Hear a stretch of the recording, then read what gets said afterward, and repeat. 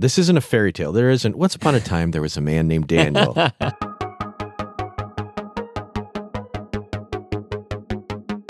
hello, everyone, and welcome to the Bible Geeks Weekly Podcast. This is episode 166. I'm Brian Sheely. I'm Ryan Joy. And thanks so much, everyone, for tuning in to our final conversation in this What's Good guided study that we've been doing. We have covered a whole lot of ground, and now we are wrapping this thing up with a discussion on purity. And of all the virtues that God gives us, maybe purity is the best one to sort of end with, in that it kind of just gets right to the core of what's going on the inside of us. Yeah, it sort of does bring together a lot of the concepts and virtues that we've talked about. So it is a good place to bring it in for a landing. All right, and speaking of bringing it in for a landing, we dropped a daily download episode as a conversation starter not too long ago, and that was called Snow in November. This is What's Good. Snow in November. I looked out my window this fall morning expecting to see brown, but instead everything I saw outside my window was covered in snow. Untouched by footprints or car tracks, it seemed to have baptized the world I knew, parked cars, trees, mailboxes, under a blanket of white. When you see how clean it looks, sparkling in the sunlight, you understand the Lord's invitation. Come now. Let us reason together. Though your sins are like scarlet, they shall be as white as snow. He says, wash yourselves, make yourselves clean, remove the evil of your deeds from my eyes. And he wants his people to learn to do good and seek justice for the oppressed. Isaiah 1:16-18. So let's complete our study with one final praiseworthy virtue, filling our hearts with whatever is pure. So here's the big idea. Filling our hearts and minds with goodness leaves no room for the filth of sin. After David's sin, he prayed for God to wash him whiter than snow. But he didn't stop at a prayer for forgiveness. Instead, he asked God to create something new in him. Create in me a clean heart, he said, O God, and renew a right spirit within me. Psalm 51, verses 7 and 10. Rather than impure fleshly thoughts, those who live according to the Spirit set their minds on the things of the Spirit. Romans 8:5. The old you died. In baptism, you rose with Christ, who reigns above. So set your mind on what's above and put to death what is earthly in you: sexual immorality, impurity, passion, evil desire, and covetousness, which is idolatry. Colossians 3, verses 2 and 5. What do supermarket labels mean when they say 100% pure? Purity is about completeness. It's 100% pure Canadian maple syrup only if the entire product is Canadian maple. And we're pure in heart when we devote ourselves entirely to the Lord with single-minded sincerity. So here's the big question. What sin is it easy for you to overlook? And how can you give it more attention? So follow along this guided study at BibleGeeks.fm/good, and may the Lord bless you and keep you today. Shalom. So this big idea here as we wrap up this conversation about purity, filling our hearts and minds with goodness leaves no room for the filth of sin. I think it's a really cool picture. And when I think about that, I think about how my wife is like one of these people who has a vacuum to vacuum her vacuum. How she is one of the people who loves to clean, and she is the person who just has no tolerance for dirt. That's the kind of person she is. She's very fastidious about those things. And I think if we gave that same kind of attention to our hearts and filling up our hearts with good things, our minds with good things, there's going to be no room in our life for the kind of sin that we talked about in that conversation starter, those kinds of defiling sort of influential things that can live within us. I think it's super important for us to always fill ourselves with goodness so there's no room for all that other garbage. I think I'm understanding better just with that comment why our wives get along so well with each other. I think my wife's most prized possessions are like her 5 or 6 vacuum cleaners, each of a different variety. And that commitment to cleanliness, of course, we're talking about now that inner cleanliness, being able to find purity. And the big question is, what sin is it easy for you to overlook, and how can you give it more attention? What a challenging question. It was funny. As I was reading this question earlier, preparing for the podcast, an alert came up on my computer for my antivirus software, Clean My Mac. And just like something small can wreak havoc on your computer, it just occurred to me, like a Trojan horse can sneak in trouble, sin can backdoor its way under the radar into our hearts. And so I think a question like this helps us scan our system, so to speak, and bring awareness and alertness, which I think is the key to the second part of the question. How do you give it more attention? That awareness, that alertness. Adrian and I brainstormed what kinds of sins go overlooked as I was thinking about this question. I asked her, what do you think shows up sometimes without you really knowing about it, or a lot of people knowing about it? And man, once we started brainstorming, there's a lot of sins that can go overlooked. You think of gluttony, maybe complaining. I think coveting can be sneaky and small. It's just a little bit of I want this, or I wish that I was, or whatever.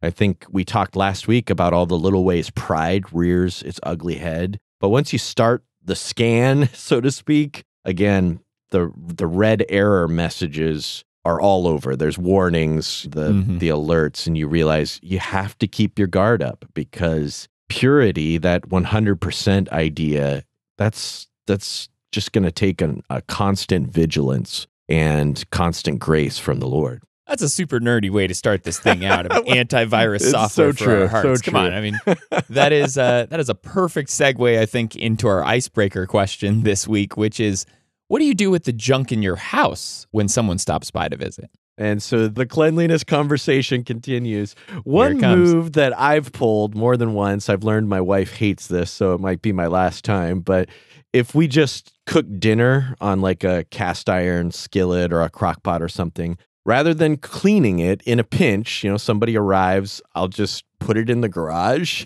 And after the company leaves, hey, it'll still be there to clean up and put away. No harm, no foul. Everything's okay.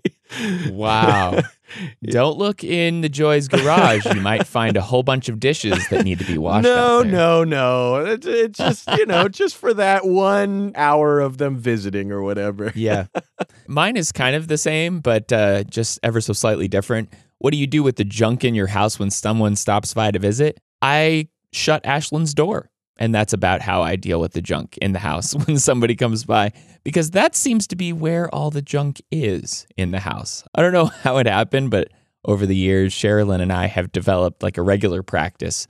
Before bed, we go through the house and we de-junkify the house before bed, so that every morning, kind of like Groundhog Day, we wake up and it's exactly the same every morning. Everything's clean, put back in its place, except for Ashlyn's room. And our poor daughter, I love her very much, but cleanliness and organization is definitely not something she inherited from her mom and I.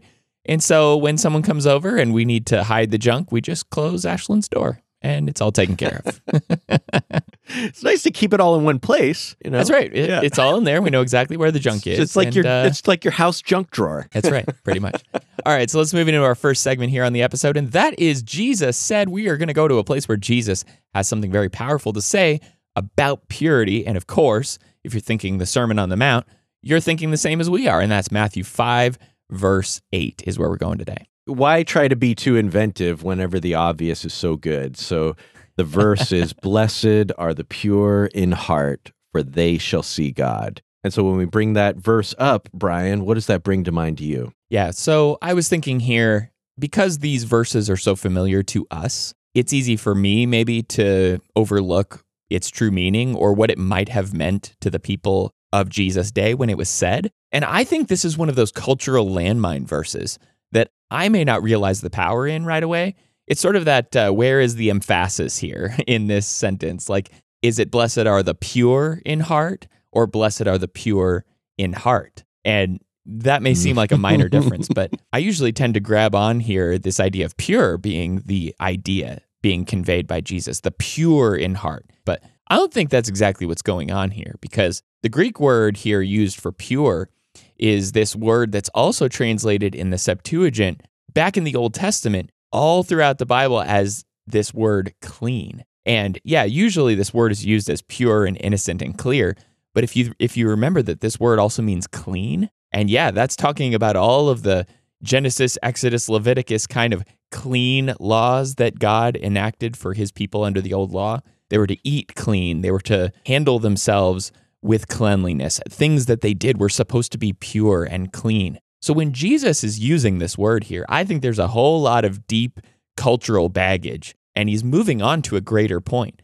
Basically, when he says, blessed are the pure in heart, he's using this word pure, and all of a sudden, to a Jew's mind, this means very specific things to them. This means I got to eat the right things. I got to wash the right way. I got to do all these things the right way. But he doesn't say the pure of hands or the pure of feet or the pure of meals like they might expect. He's saying pure on the inside. And of course, I think here the emphasis is on the heart piece of it. He's saying, don't be pure on the outside anymore like you always have been.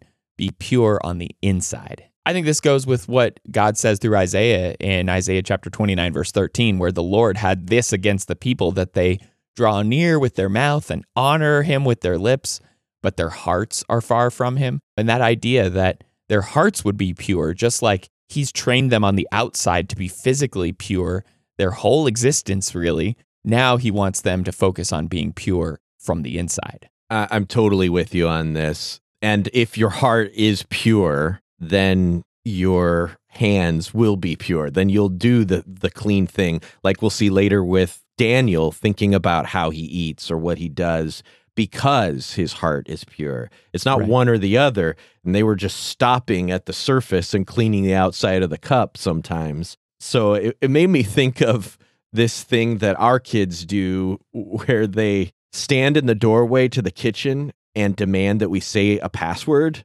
And of course, we don't know the password. Of course not. Which makes it like, okay, I'm trying to cook dinner or I've got some things to do here. So you say, what's the password? And then they whisper it to you. And then you say it and you get in. And so what was the point of the exercise? Well, they wanted you to say a password that they had in their brain. And I think God is doing the same thing here in a kind of something like that.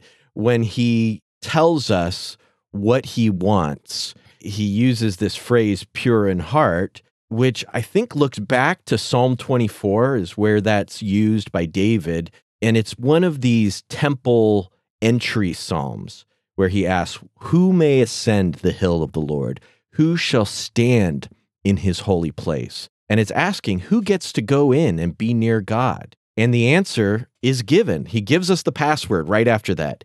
He who has clean hands and a pure heart, who does not lift up his soul to what is false and does not swear deceitfully. So to be pure in heart, as our conversation starter said, is to be 100, to be 100%. Not that we haven't ever sinned, but that what we do with our hands matches our hearts, like what we're talking about. We're clean. So the purity of our thoughts and our intentions leads to those pure actions. And if we do that, then Jesus says, we will see God. What a promise. And so just like the old temple system required purification, we have to be pure in coming before God. Whenever we want to draw near to him, we have to be honest with him and confess our sins and turn away from anything and turn our lives back 100% to him so that our hearts and our lives are completely in submission to him. Yeah, that's all really good. And I think that's a great way to start out this whole conversation because, as we think about Jesus being a perfect example of purity and everything that he did, he calls on us to follow his example and connect what we do with what we say and what we believe. And so let's move on to our second segment here on the episode, and that is Hello, My Name Is. Hello,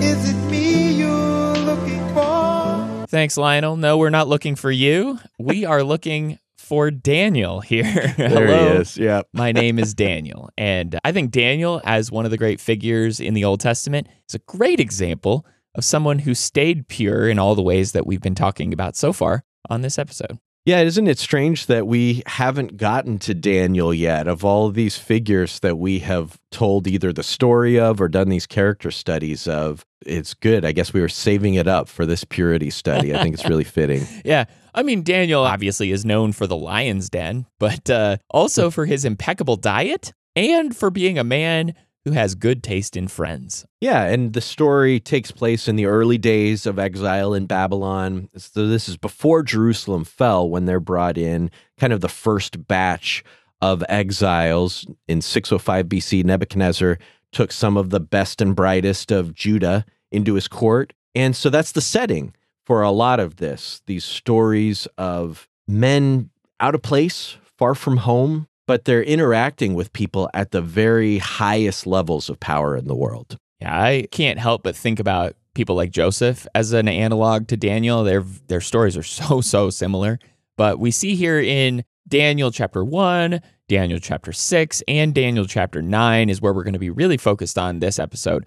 There's a lot more that happens in the book of Daniel and a lot of the dreams and different things that go on, also with his friends that are recorded there. But chapters 1, 6, and 9 is kind of where we're going to focus here on the episode. So for the story here in chapter 1, I think we see how Daniel has a purpose and he has a direction and he is willing to take a stand for his faith. Absolutely. Daniel and these three other young Hebrews, Shadrach, Meshach, Abednego, are training to be royal advisors. They'll go to sort of the Harvard of Babylon for 3 years, and they're going to eat the best food Babylon has to offer. And this is all according to the king's orders. Except that last bit is a problem, because as Jews, of course, as we've already alluded to, this idea of ritual, ceremonial purity or cleanness, they don't eat unclean foods. And there's probably a host of reasons that the king's food and drink broke those kosher laws that we find in Leviticus. So Daniel resolved, as it says in the English Standard, or I like the way the New American Standard says, he purposed in his heart, he resolved within him that he would not defile himself. In fact, he asks permission not to defile himself. And the eunuchs that oversaw this whole program were scared it wouldn't go well. So Daniel proposes a test. Hey, give us 10 days of just veggies. Put us on the vegan diet. Throw some water at us and see if we waste away into gaunt, pale little wimps who can't concentrate on our studies. Or maybe you'll see that God will bless us. And when they're brought in before Nebuchadnezzar, everything that the king asks them about is responded to with an insightful answer, a helpful answer. And this part of the story a lot of times gets attention because of this so-called Daniel diet. But this was really about devotion to God. It's not, the purpose of this is not, here's a template for how to eat, but really it's about, here is what it looks like to be committed to God. And as we go into scene 2, we really see this devotion to God brought home even more. Yeah, I love how this sets the stage for Daniel's character, right? It shows him as a really upstanding young man, and it shows that he's willing to take a stand and put out there his faith. He's not going to compromise. He's not going to give in to the whims of what's going on around him. And that's exactly what leads into this next scene in chapter 6, where Daniel stays consistent. You could understand why he might try to fit in and try to fly under the radar, but he's not doing that. Despite being this captive Hebrew, the king acknowledges Daniel as an upright and trustworthy man. And we've had chapters and chapters here between chapter 1 and 6 where we see his favor in the kingdom really taking hold. But he's trustworthy to the point where the king elevates him to become one of 3 high officials. He is like at the top of the food chain. And so the people start to get really jealous over Daniel's newfound importance, and they set on a course to find a reason to kill him. But here's the problem. How do you kill a leader who was put in position by the king himself? How do you kill a leader like Daniel? And so what they're going to do is they're going to use the king's pride to kill him and make a new law that they knew Daniel would have to break. It's such a cool story here. They knew exactly what they were doing when they told the king to put into effect this law that everyone would have to pray only to the king for 1 month. And they knew as soon as they did that, that Daniel was going to have to break that. I mean, how predictable is Daniel's faith to where they can weaponize his devotion against him. That's consistent. And so, of course, Daniel keeps on praying in his customary way, at his customary schedule 3 times a day.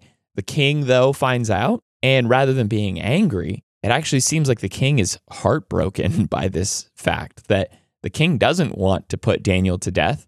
He doesn't want Daniel to be the one who's suffering as a result of this condemnation. But as the stone is rolled over the lion's den, the king basically calls on Daniel's God to deliver him. And so the king can't sleep, although in the morning Daniel is alive. And the king praises God and commands all the people to do the same thing. And it's just a weird story, but all Daniel really did in this story was just keep on swimming. I mean, that's all I can think about. He just kept Keep on swimming. Exactly. He was just consistent the whole time. He never wavered or faltered. He just kept doing the right thing. Absolutely. What an example of steadiness. I mean, consistency is so underrated, right? It is. But that is the essence of faith at a certain level, of walking with God or any relationship that you want to have. It's about building it over time and just staying loyal. And Daniel is the epitome of loyalty here to God. And it shows up in that same period of time in our third scene when Daniel prays for God's people. So this is still in Darius's first year, and Daniel reads the book of Jeremiah and learns something new. He sees in Jeremiah 25:11 or maybe chapter 29 of Jeremiah that God plans to bring the exiles back. What? He's bringing us back to Jerusalem after 70 years?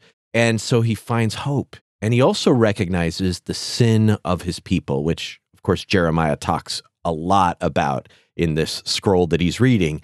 And so he begins a confession and a prayer. And it's not just for his own sin. I think this is a real example for us as we think about our commitment to God and to the holiness of his people, a bride ready for our bridegroom. He prays for all of God's people's rebellion. He gives up food, he dons the sackcloth, and he begins his prayer. "O Lord," he says, "the great and awesome God who keeps covenant and steadfast love with those who love him and keep his commandments." Interesting that he brings up God's steadiness here as we're talking about his steadiness. He says, "We have sinned and done wrong and acted wickedly and rebelled, turning aside from your commandments and rules." And so this prayer goes on for most of the chapter. He says, to us belongs open shame. And he recognizes that everything that's happened comes from the curse that was promised back in the law, back when, remember Moses on the mountain saying, if you don't keep this covenant, here's what's going to happen. And the people saying, amen, amen, this will happen. And this is what has happened. And Daniel sees it, and he sees their wickedness, and he asks God to hear the plea of his servant, remove the shame. And he says, do it for your own sake. This is your holy city. O Lord, hear. O Lord, forgive. O Lord, pay attention and act. Don't delay for your own sake. And then this is the really cool part. Before he finishes, an answer comes. In fact, this answer was sent as soon as he opened his mouth to begin. How long does it take God to answer a prayer? Well, God isn't really limited by time, right? And so the angel Gabriel appears saying, at the beginning of your pleas for mercy, a word went out, and I have come to tell it to you, for you are greatly loved. That's so beautiful. You're greatly loved, and I just need to interrupt your prayer to answer it. And so he explains things further, and he outlines what he calls 70 weeks. And like you said earlier, the book of Daniel is full of these kinds of visions that give clarity and hope to all of God's people. But for our purposes, I think this is a fitting place to end Daniel's story and to think about the purity that he brings before God, not just in those acts of faithfulness, but in this prayer for God's people and the way that God reaches back out to Daniel and says, you are greatly loved. I was thinking here in these conversations about Daniel, how there are so many of these moments in our life, and I think like we see here in Daniel's life, that you've got to take a stand. And that's what I'm struck by here in Daniel's story is like, I hope Daniel isn't one of those guys that we like relegate to our kids' storybook. Daniel, like Joseph, is a young man who accomplished a whole lot by staying pure in the middle of an ungodly situation. And that just tells me right there that Daniel is somebody that I can learn from today, because we live in the middle of an ungodly world. And what do we do when it's time for us to take a stand? What do we do when it's time for us to show what our faith is all about? He is an example here of a guy who just quietly does the right thing. And I love that about Daniel, kind of like Joseph. He's not out there on the street corner shouting to everybody about his obedience and, about his faith in the Lord. He is just going to do the right thing quietly. And he's not protesting. He doesn't have some big tweet storm going on. He is pure, but I think that shows me that being pure in an impure world doesn't have to be obnoxious. It doesn't have to be like overly confrontational for others. It's kind of like what Paul said in 1 Thessalonians 4, verse 11, to aspire to live quietly and to mind your own affairs and to work with your hands. I think that's what we see Daniel doing here. He took a stand. He absolutely did not waver in his faith with the Lord, but he was also very respectful about it. And he did it in a way that inspired other people and motivated other people to do the same. He wasn't hiding, but he also wasn't trying to beat people over the head with his faithfulness. There really is a simplicity to purity and to this lifestyle that Daniel brings, right? And I liked how you started that. I hope that we aren't thinking of Daniel as like a kid's story. Like you said, this isn't a fairy tale. There isn't, once upon a time, there was a man named Daniel. This is a guy who faced these real challenges, and God is holding him up and saying, hey, this is for you to do too. You can do this. And I think that's a really important thing for us to see at such a time like this, to quote another exile story, to think about the way that we live with honest commitment to God. Adrian just brought up with me how sometimes you watch movies and shows and you see people attending church, but then going out and living a very different way than what we would think that goes with no guilt or no sense that any of it matters. It's not like, oh, I slipped up. And I think the message that these producers, at least what I get, and it seems like it's intentional, I actually think some of these folks are trying to give religion some good PR by saying, see, you could be a Christian without getting all uptight about all the stuff that people do, and you can be religious in this other way, and isn't this nice? And I don't want to be cynical or anything like that, but I think Daniel is an example of someone who took this stuff really seriously. And I think it can be both challenging and refreshing. He could have said, what's the big deal? God didn't mean for us to get so caught up in all these details. He could have thought, just like Jesus says, be pure in heart. That was in the Old Testament too. Be pure in heart. That's all he wants, is for a certain kind of purity, and then what we do doesn't matter. Not realizing that to be pure in heart means to give ourselves in devotion to God. He repeatedly risks his life to live with purity, both in his private life and in his public life. And we could, again, bring up the other three Hebrews as another example of this same thing. Are we for real about this? Do we take what God says seriously? Do we take God seriously? Do we take our purpose in life and the good life that he intends for us seriously? And are we willing to take it on and just, like, do you believe that this is the best way to live? If so, then it's not like, oh, rules, these people with their rules. No, this is the good way. So embrace it and commit to it. It won't be easy, but live with that, like you said, that simplicity, but also that kind of tenacious, gritty commitment that it takes to take this on. I love thinking about this as the good life. And of course, Daniel was not weary with all of his obedience, right? He was like, give me a chance to obey. Like, I really want to obey. Let me show you what it's like to obey. So, of course, I think Daniel's a great example here. And moving on to our last segment here, our reach out discussion question, we're going to continue this conversation about the good thing. Reach out and touch someone. So this question really is bringing together all of these weeks, which is fitting, like we said, with purity. We talked about how we're filling ourselves with good things and the big idea. And so the question is, how have these gifts that we talked about the first 8 weeks or so and virtues helped you elevate your thinking? Yeah, I think it's funny how this conversation, this guided study has kind of snuck up on me a little bit. it's funny how I've seen these conversations that we've been having like seep into a lot of different areas in my life the past couple of months that we've been having them. I've spent a lot of time over the last couple months thinking and reflecting about how I can use my talents and leveraging other people's skills to work together better. That's been some of my focus recently, starting to show its fruit more in getting people involved in some of the work that I do, seeing people's skills, seeing the work that we can do as a congregation and sort of pulling people in and getting them more connected with the work. There are always better and more excellent ways to humbly serve people. And so showing kindness to others, reaching out and being more connected to people. I've been really trying to get more into listening and leaving space for other people to learn and to learn from other people's experience. That's been a big deal. But on the other hand, I've been more thoughtful about the importance of rest and time with my family and friends, thinking about these virtues and these gifts that God gives us. We have so many opportunities to be together and to focus on singing and celebrating together. Actually, at Monte Vista, we just had a recent singing meeting where we had a brother come out and help us kind of learn new hymns and work on our song leading. And that was a really cool experience. But then today, my family and I are going to go camping. So it's like taking some time, being together, spending some restful time together. And I think these conversations have just helped me highlight the importance of being well-rounded with all the good things that we have the opportunity to do, celebrating with each other, singing with each other. And, honestly, it helps me to see that this life that God has blessed me with is a full life.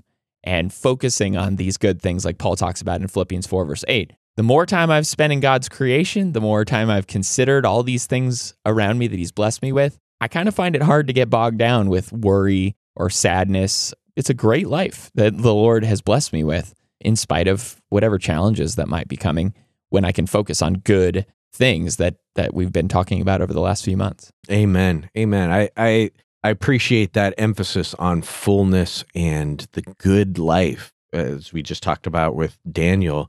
It might have seemed like almost like a shotgun, like the scatter shot of all these different topics, but the picture you just painted is of balance and fullness, because all of these things come from the same place, and you're starting to see all of these different areas, how every part of your life is touched by God's goodness, both in the gifts that we enjoy and in the way that he directs us to walk and to think. And I love that. And you could see how we could have just taken one aspect of these things, like humility or like the way that everybody has talents, and really dug in. And that would have brought great fruit, but it wouldn't have brought the same kind of balance where it's touching every part of your life. And I think it's good training to think about these things. For me, it has been helpful. It's like those brain training apps. Training isn't just something we do at the gym. You can train your brain to think in particular ways.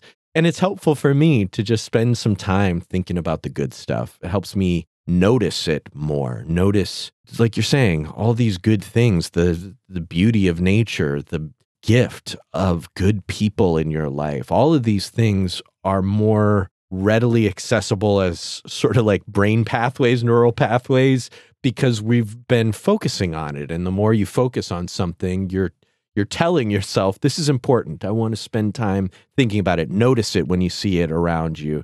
And so it's been helpful to bring more praise to God and to bring more gratitude in my life. I think it's so easy to forget, for me anyways, all the stuff that there is right here and now to praise God for, as we look forward, of course, to the day that all the mess goes away and it's only good stuff. And we don't ignore, like we just talked about with Daniel, we don't ignore that there are challenges to trying to live the way we want, trying to keep our focus and our heart and our mind and our lives in the right direction. But man, there's a lot here to support us, a lot here to enjoy. And we are meant to be a people of joy, a people of hope, a people of gratitude, a people who see that it's not just like this world is going to be crumpled up in a trash heap and thrown away, so what's the point anyways? It's like, no, the dawn has already broken. There is hope already. We are living the beginnings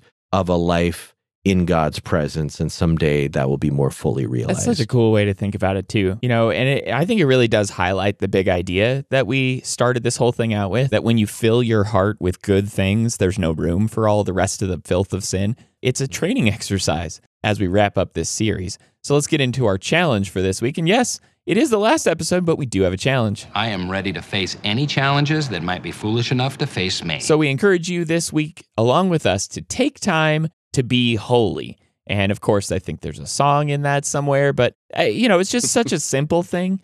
Take some time, carve away some space. If you're a calendar person, block out the time in your schedule, but take some time to do something separate and apart for the Lord. Be a Daniel. Yeah. Right? Think about the way he was. Just his 3 times of prayer each day, as we think about what time are we setting aside for private reflection and worship. And I know you and I both have practices. For me, there's some of these practices that we talk about and I get excited about that I go with for a long time, and maybe there's an ebb and flow to it. And then there's some that I've been able to hold pretty solidly too. And it's just, there's prompts in my day that just every day I'm going with. But I think this challenge encourages us to find some special time, do something maybe even beyond the norm, to pray, to sing, to meditate on scripture, talk with a friend about all these praiseworthy virtues of the Lord or about the good gifts of the Lord, some other way that we can draw near to God so that, as James 4:8 says, he'll draw near to us. Of course, there's more to being holy than just these times of special devotion. But I think that's what we're thinking about when we think about that song, is those things that put us in the path of God's grace to really be strengthened and to receive help and power and encouragement from him. All right, so let's close this thing out with a closing prayer. And the suggested prayer in the study guide is, create in me a clean heart, O God. And that comes from Psalm 51, verse 10, as we've referred to a few times throughout this episode. So let's go to God in prayer. Holy Father, as we come before you, we pray that you would have mercy on us in your steadfast love. We know, Father, that we want so badly to be in your presence, to be more pure, more like your Son, Jesus. And as we see our desire for those things, we're so sorry for the ways that we wander from you and that we wander from the right way. We ask that you would purify us, that you would see those sins of ours and that you would wipe them clean, blot them out, and wash us thoroughly through Jesus' blood. We pray that we can come before you with clean hands, not because of who we are or what we've accomplished, but because of how Jesus paid that price for us. We want so desperately to follow you with all of our hearts, and we pray that you would help us to love you more, that we would love righteousness more, that we would treasure everything that you love, and that we would hate the things that you hate. We ask that you would bring your power and guidance to every part of our lives, and that as we think about new ways to live before you, that you would help us to see